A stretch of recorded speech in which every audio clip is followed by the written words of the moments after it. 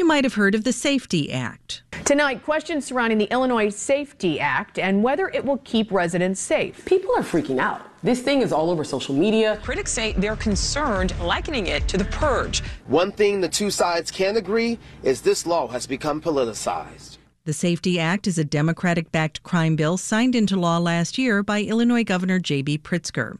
Republicans have been saying the law is going to unleash crime in the state. Some Democrats say that's political fear-mongering. Most of the debate is centered on the elimination of cash bail, but the law is much bigger than that. WBEZ's Shannon Heffernan is here to help us wade through the rhetoric. Good morning, Shannon. Good morning. So changes are coming to the bail system in Illinois. Can you remind us just briefly what the changes are and why they might be so controversial? Of course. So the new law basically takes cash out of the equation when deciding who's kept in jail while they await their trial. Previously, a judge could give somebody cash bail, meaning they could pay money to go home while they were waiting for the trial to unfold. Under the new law, that's no longer an option. A judge just makes a decision based on a person's offense, their risk to safety, and the risk that they may flee.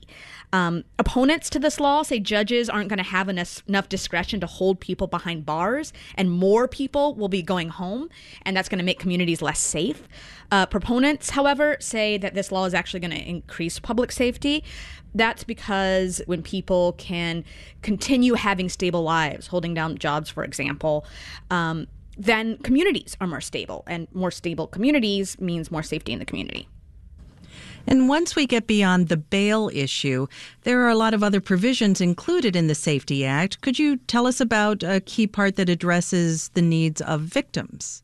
Right. So there's this thing in the state called victim compensation. It basically gives money to victims of crime. If you think about it, being a victim of crime can be expensive. Funerals are expensive. You can have lost wages. Under the new law, that program becomes a lot easier for people to apply to. They get 10 years instead of 5 years. But one of the biggest changes to the law is a person's criminal record won't automatically prevent them from being able to apply for victim compensation. In the past, it was really hard for somebody with a criminal record to get access to this cash. And there are several pieces of this law that are focused on policing that would increase oversight. Is that right? Yes, that's absolutely right. One of the big things is police will now have to have body-worn cameras across the state. Every police department has to have that in effect by 2025. The state is also making changes to a decertification process. Basically, this means that it'll be easier when a police officer is accused of something really serious to take them off the streets. And there's a section of the law that focuses on electoral districts, how the state divvies up political power for state elections. How is this a criminal justice issue?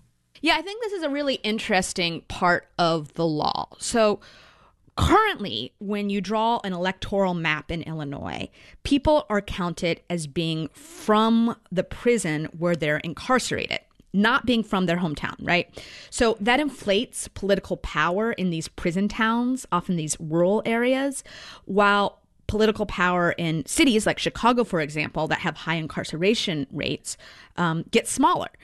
Under the new law, people are going to be counted as being from the last address they lived at before they were incarcerated.